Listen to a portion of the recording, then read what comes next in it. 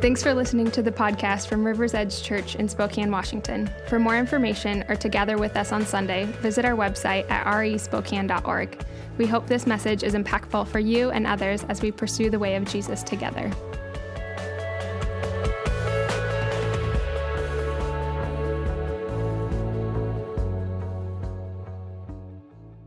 When you open your Bibles, page 1, verse 1, and start reading, you immediately encounter a God of love who creates the universe and creates human beings in his image.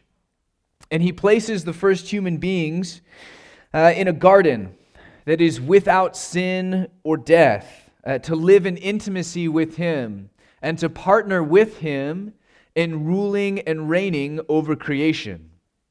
But by the time you get a few pages in, humanity rejects God's kingship, attempts to seize autonomy for themselves, and they embrace sin and death in the process.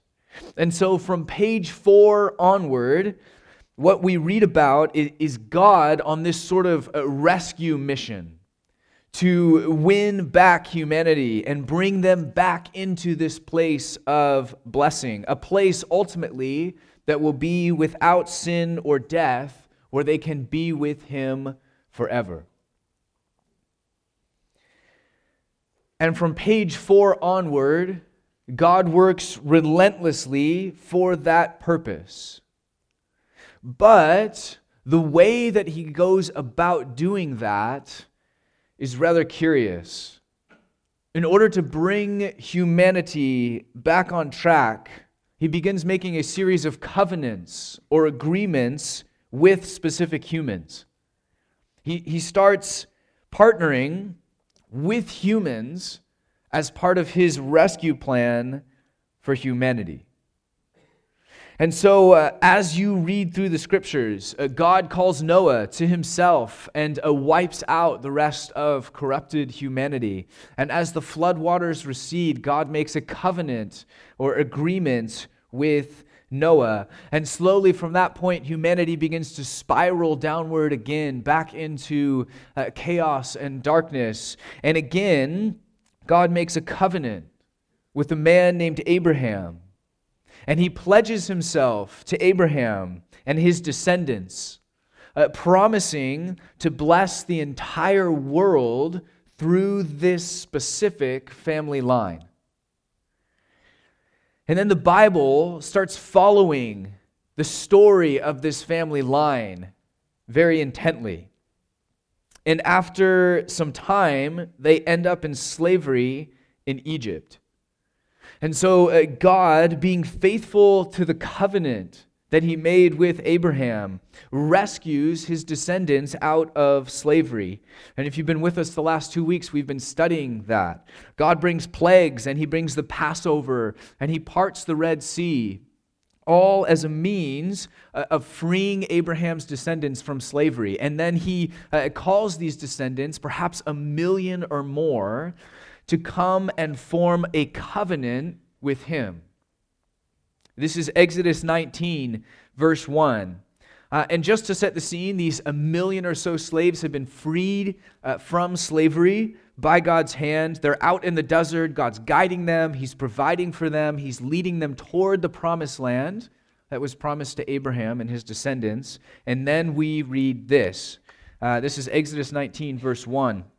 On the first day of the 3rd month after the Israelites left Egypt, on that very day, they came to the desert of Sinai. After they set out for a different place, they entered the desert of Sinai, and Israel camped there in the desert in front of the mountain. Then Moses went up to God, and the Lord called to him from the mountain and said, "This is what you are to say to the descendants of Jacob, who was renamed Israel, and what you are to tell the people of Israel. You yourselves have seen what I did in Egypt, how I carried you on eagle's wings and brought you to myself. Now if you obey me fully and keep my covenant that they're forming right now, then out of all of the nations you will be my treasured possession. Although the whole earth is mine, you will be for me a kingdom of priests and a holy nation. These are the words you are to speak to the Israelites." Skip down to verse 16. Verse 16. "On the morning of the third day, there was thunder and lightning, with a thick cloud over the mountain and a very loud trumpet blast. Everyone in the camp trembled. Then Moses led the people out of the camp to meet with God, and they stood at the foot of the mountain. Mount Sinai was covered with smoke because the Lord descended on it in fire. The smoke billowed up from it like smoke from a furnace, and the whole mountain trembled violently. As the sound of the trumpet grew louder and louder, Moses spoke, and the voice of God answered him." From here, God is going to give Moses the terms of this covenant or agreement that's being formed between God and Israel. And God is pledging himself to them as a people, promising to bless them and give them land and a future. And the Israelites, in turn, are committing to be his people and follow the laws that are being handed down today, that they're part of the covenant. And if they do, and they walk in these things that God is calling them to, then God is going to actually use them to impact the entire world and point humanity back to himself. In fact, we just read that God tells them, hey, if you obey me fully and keep my covenant, then out of all of the nations you will be my treasured possession. Although the whole earth is mine, you will be for me a kingdom of priests and a holy nation. If you want to know what Israel was all about and who they were intended to be, this is it. A kingdom of priests and a holy nation, set apart for God's unique purpose of being a blessing to the entire world and calling the world back to himself. It's all part of this covenant that's being formed at Mount Sinai. You see, God didn't just free the Israelites from slavery so that they could be free. Does God like freeing slaves? Why, yes, he does. In any context, that's God's heart. But notice that this is about more than freedom. He didn't just free Israel so that they could kick back and enjoy the rest of their lives, so that they could enjoy the fruit of the promised land and retire early, live the Israelite dream. No. God freed them with a purpose. And the purpose was this covenant. And a covenant is a relationship, but it's more than that. It's a partnership. It's partnering together with God to accomplish his mission in the world. And we don't really deal much with covenants in the modern day, and so that concept, it doesn't really mean much to us. It doesn't resonate with us. But the closest thing that we have to a covenant in our day and age is marriage. So 5 years ago, on this very weekend, my then fiance and I stood in front of a group of our friends and family members, and we pledged our lives to one another. Abby and I entered a lifelong covenant marriage relationship with one another.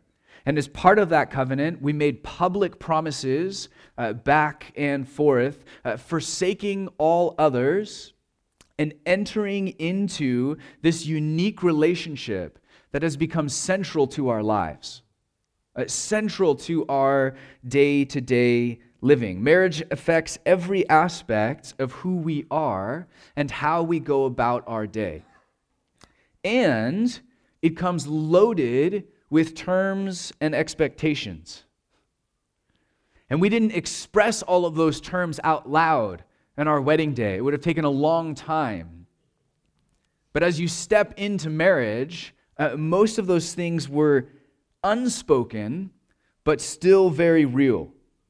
So within the covenant that we've formed, we are pledging to be faithful to one another. We're pledging to love and respect each other, and to live in the same house, and to share our property, and to jointly invest in our children, and on and on and on it goes. There's this sort of loaded, it's all in there. It's all part of the covenant that's being formed. And there's a sense in which that's what Israel is doing at Mount Sinai. They're stepping into a lifelong covenant relationship with the one who loves them and is faithful to them. And in return, Israel is to love God and be faithful to God. And God lists out the covenant terms as the means by which they are to operate as his people within covenant relationship. Those terms, as I mentioned, are mostly unspoken in marriage. Like when you form the covenant marriage, you don't like unroll this giant scroll and just like read through like every little thing that's going to be a part of the covenant. They do here. This is not like an unspoken, let's just pledge and go on. Like God actually begins to list out all of the laws that are part of this covenant. They're very thorough instructions as to what it looks like to be a kingdom of priests and a holy nation. And so you have the 10 Commandments, but actually in total, God gives them 613 laws, which would embody God's wisdom and reflect God to the world and make Israel a light, which would then draw the nations back to himself. And so those laws make up most of the books of Exodus, Leviticus, Numbers, and Deuteronomy, which is why you all love reading those books. But all of these laws together helped form this covenant that God was making with Israel. And if you want to know how Israel did within the covenant relationship and how they operated as this intended loving partnership with God, well, then you have to read the rest of the Old Testament. It's all about Israel's struggle to operate in covenant relationship with God and God's sort of relentless pursuit of Israel. He can't stop loving them. He can't stop being faithful to them. He's pursuing them throughout. And yet, Israel is completely unfaithful in so many ways. And they kind of shrug off the law. And they tend to ignore God. And they actually are much more passionate about worshiping other gods and embracing the injustice that comes along with that. And so, as you read through the rest of the Old Testament, what you're reading about is this drama that's unfolding in the shadow of a covenant that's been made. And yet these people are acting completely inconsistent with the covenant. They're not acting as a kingdom of priests and a holy nation. They've stepped into this lifelong covenant, and yet they seem to be breaking all of the terms all the time. So that's the drama of the Old Testament. It happens in the context or in the shadow of the covenant that's made at Mount Sinai. And so eventually, God starts sending messengers, or what we call the prophets. And he gives them a message to speak to Israel, to speak to his people. And we'll study the prophets more in depth in the coming months. We have another series on that, but it's worth noting that they are essentially announcing to Israel their covenant unfaithfulness. Hey, Israel, remember the covenant. Hey, remember God's faithfulness to us. Hey, remember what God's calling us to. Hey, remember that thing about being a kingdom of priests and a holy nation. Town by town, city by city, king to king, one after the next. It's like these alarm bells. The prophets are these alarm bells that are just going off. They're saying, something is wrong here. This is not working. Is anybody listening? Hey, Israel, wake up. This is who you were supposed to be, and you've forgotten. You're not doing the thing that God called you to do. And as a result, if you don't wake up, you're going into exile. God told you that you would be in the promised land as his covenant partners. And then if you didn't operate in the covenant, you would leave the promised land. That's coming. It wasn't a joke. Like, wake up.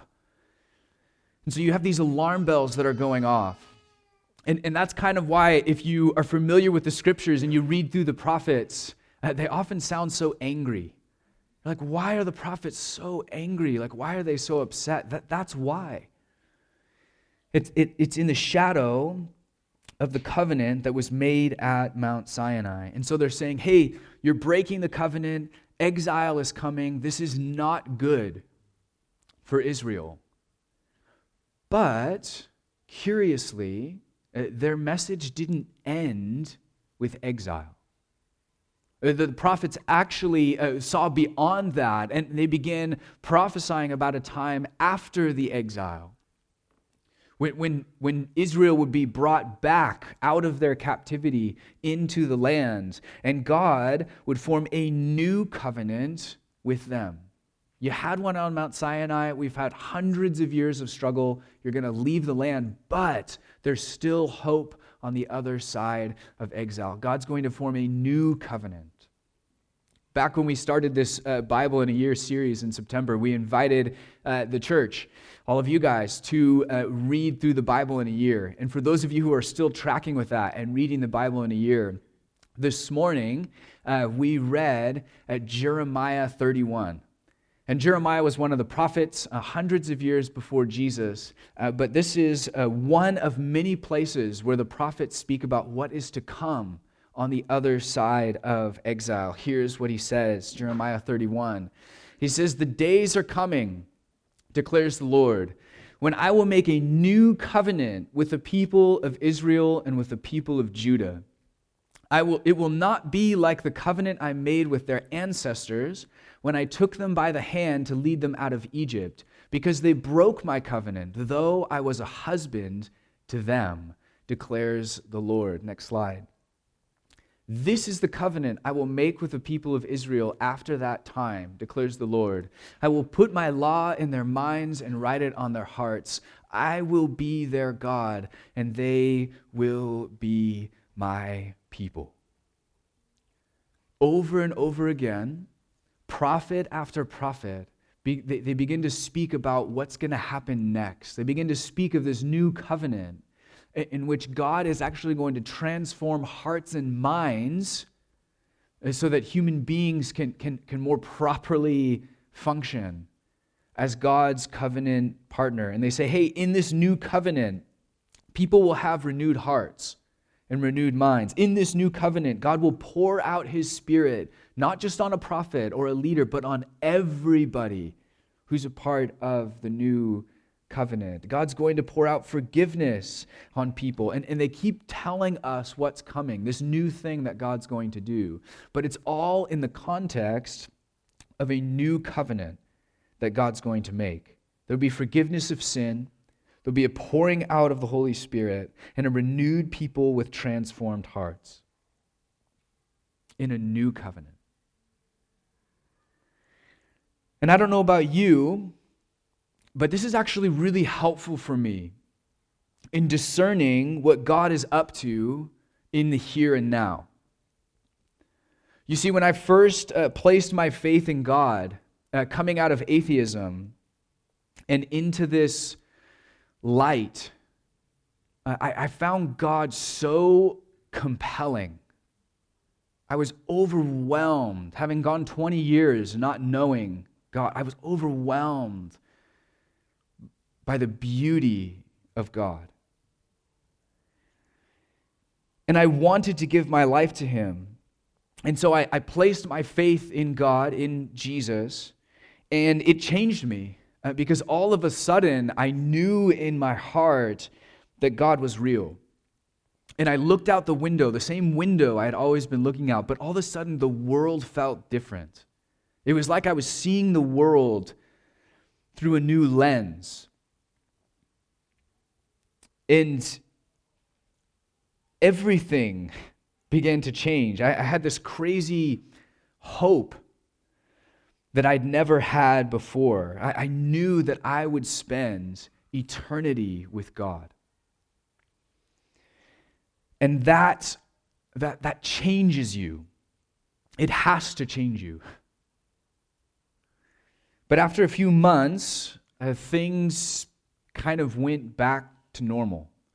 I mean, I was different. I was changed. I had this new perspective on reality. I had this hope for eternity, for the future that I hadn't had before. I knew that my sin was forgiven. I knew that I was cleansed. I was adopted in to God's family. I had this hope sustaining me. But day-to-day life kind of just went back to normal. And if you had asked me at that point what the point of my life was, I would have told you that it was to work hard and achieve your dreams. That's it. That's what we're here to do. Achieve your dreams, or at least the American dream. And if you're a spiritual person, well, then you just ask God to help you achieve your dreams along the way. Okay.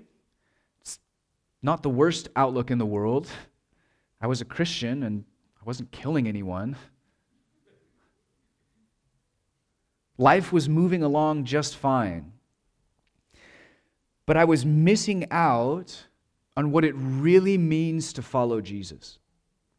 For years, I actually had no clue that this whole other way of life existed. I didn't know that I could walk in the Spirit and experience intimacy with God day in and day out. I didn't know that I could have this constant, ongoing relationship with God, and we can. That's what we're invited into. You're invited into an ongoing relationship with God.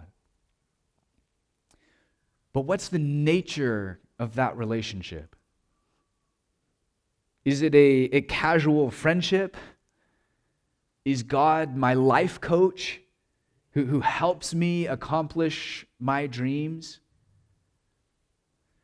Well, no.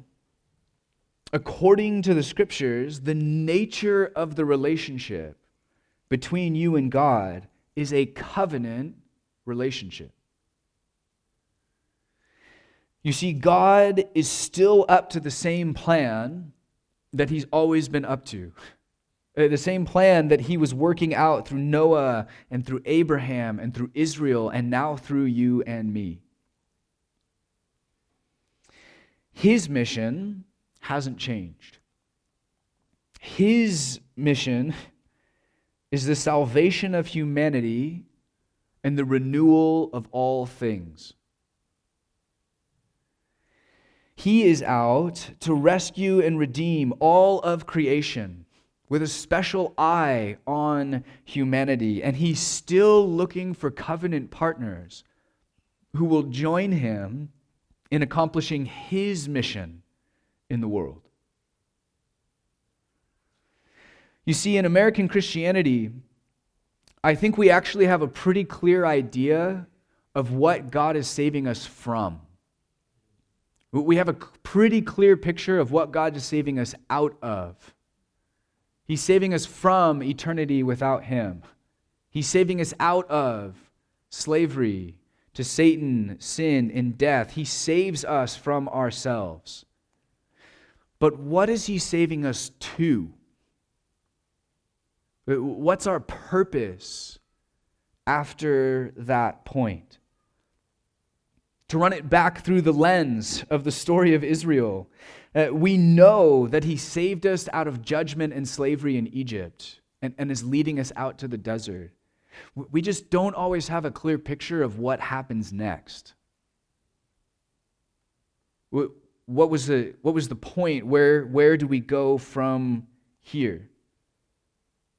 Do I just kind of wander around the desert and allow God to provide for me for a couple decades and just wait to die so I can go to heaven?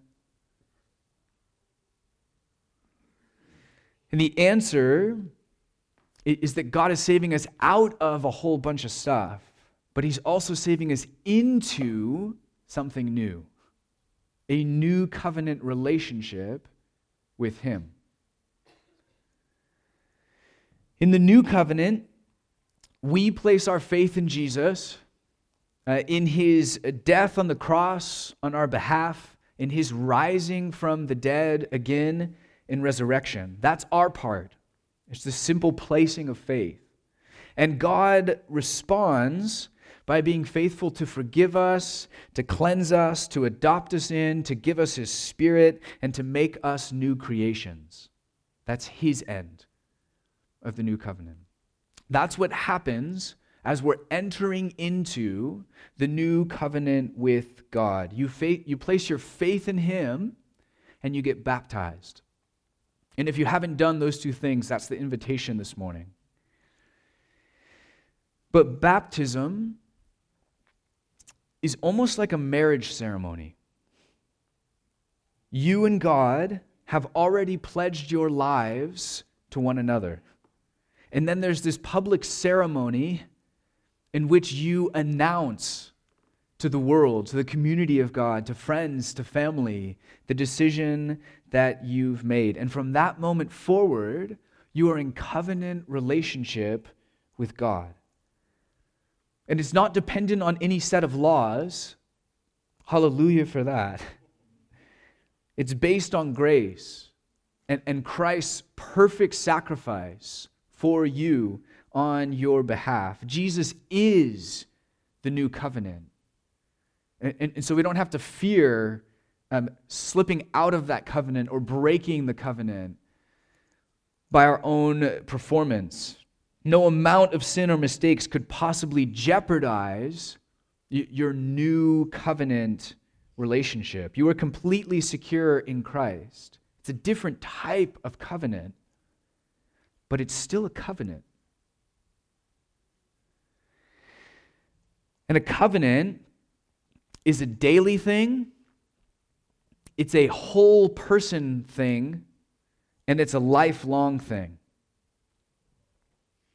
Yesterday, my wife and I celebrated 5 years of marriage. And thank you. And the covenant that we've entered into 5 years ago is all of those things. It's a daily thing, it's a whole person thing, and it's a lifelong thing. My life will never again be just about me. It will always be about her as well. I don't plot my own course. I don't make my own decisions and ask her to just bless them. I don't check out and stop communicating for 3 weeks. So why would I do those things with God?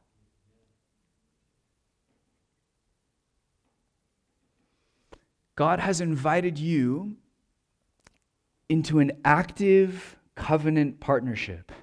And it's a daily thing, and it's a whole life thing, and it's a lifelong thing. It's not. He doesn't want just bits and pieces of you. He's not just blessing you and sending you back out into the world. You're on a journey now together. So we don't just go our own way and ask God to bless it, and we don't check out for 3 weeks and just stop communicating. And our life is no longer just about us. Your life with Jesus will be way better than anything that you could experience outside of life with Jesus. But it comes with a cost, because your life is no longer about you. You weren't freed from slavery in Egypt so that you could retire early or kick back and enjoy the promised land. You were freed up to partner with God in covenant relationship in which we live to see God's mission carried out in the world. God didn't forgive me and fill me with his Spirit so that I could go out and accomplish my dreams. He did it as part of a covenant relationship. And so now I exist to accomplish his dreams.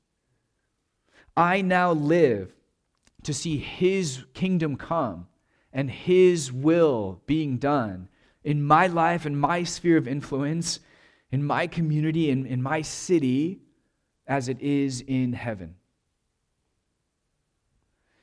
God has freed us from judgment and slavery to the world. But now he calls us, just like he did with Israel, now he calls us to himself in covenant relationship. He doesn't free us up from slavery and send us on our way. He frees us up from slavery and says, "Come, follow me." Wait, like right now, me? You want me to come follow you? Where? Where are you going, Jesus? What are you up to? Well, just the redemption of humanity and the renewal of all things. Come, follow me. And together, we're going to free other people and make disciples and invite them into new covenant relationship. Wait, I'm sorry, Jesus, did you say we? Yeah, we together are going to do those things. It's a partnership. It's a covenant. And when you wake up tomorrow morning, I want you to remember that. I want you to remember that you, if you've given your life to Jesus, that you are in a covenant relationship with God. And it's not based on the law, and it's not based on your performance. It's based on grace. But it is still very much a whole person, whole life, lifelong experience. And now when I wake up in the morning, I don't start by asking God to bless my plans. Now, I actually start by recognizing that I belong to God, and on my best days, I turn off the alarm, and I'm generally in a really bad mood because it's the morning. Even on my best days, I'm in a bad mood. But I sit there. On my best days, I take a few minutes and I sit there, and I say, God, what are you up to today? God, how can I follow you in covenant partnership today? My schedule is already booked up. And, my day is almost totally spoken for. And I want you, God, to be involved in the things that I'm now called to do. But God, I also want to be in on what you're doing. God, what are you doing today? What are you up to? Life with God is not terribly different than marriage. How does my marriage affect my life? Well, my life isn't about me. It's actually about serving the other. And I work every day to learn how to communicate well with my wife. And I work every day to foster a connection and intimacy with my wife. If I don't try, it just doesn't happen. And I don't make decisions on my own. I invite my wife into that decision-making, and she does the same with me. How much more should we be doing that with God? What would it look like for us to work daily toward intimacy with God? What does that look like in your life?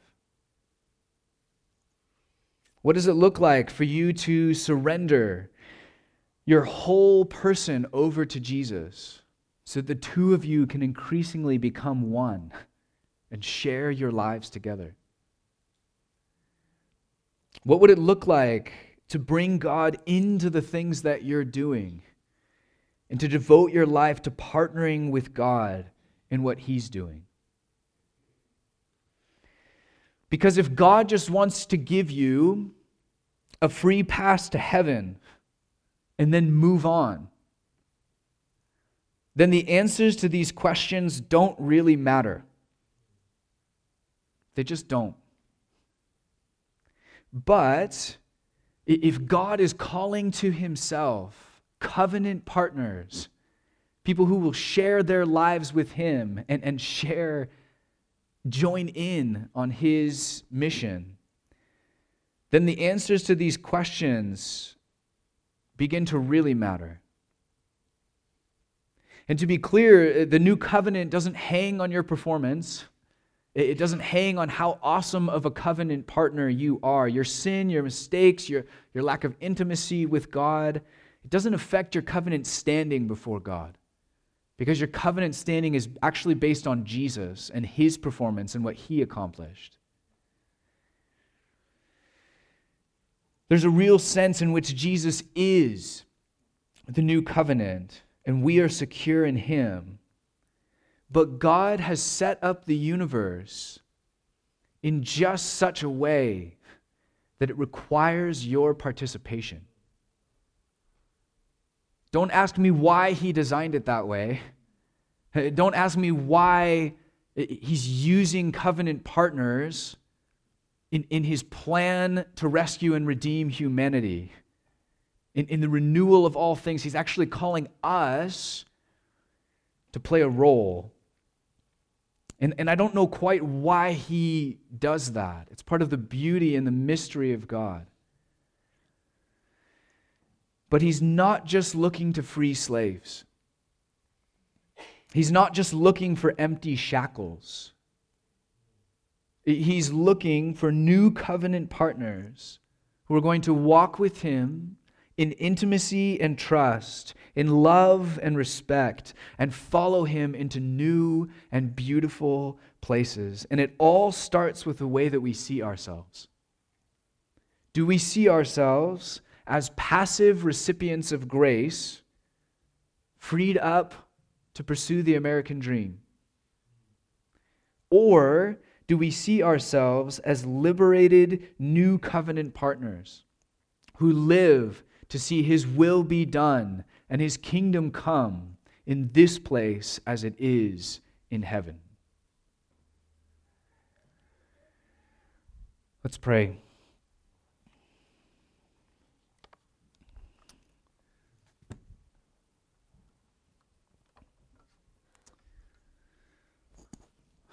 Jesus, we look to you now,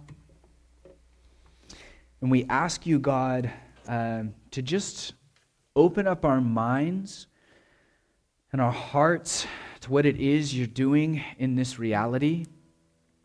God, I pray for those of us in the room who haven't made the decision yet to step into new covenant relationship with you, to place their faith in your death, burial, and resurrection, to receive that cleansing and that hope and that new identity. God, for those who haven't made that decision, I pray they'd have the boldness to step into that today, to enter new covenant with you.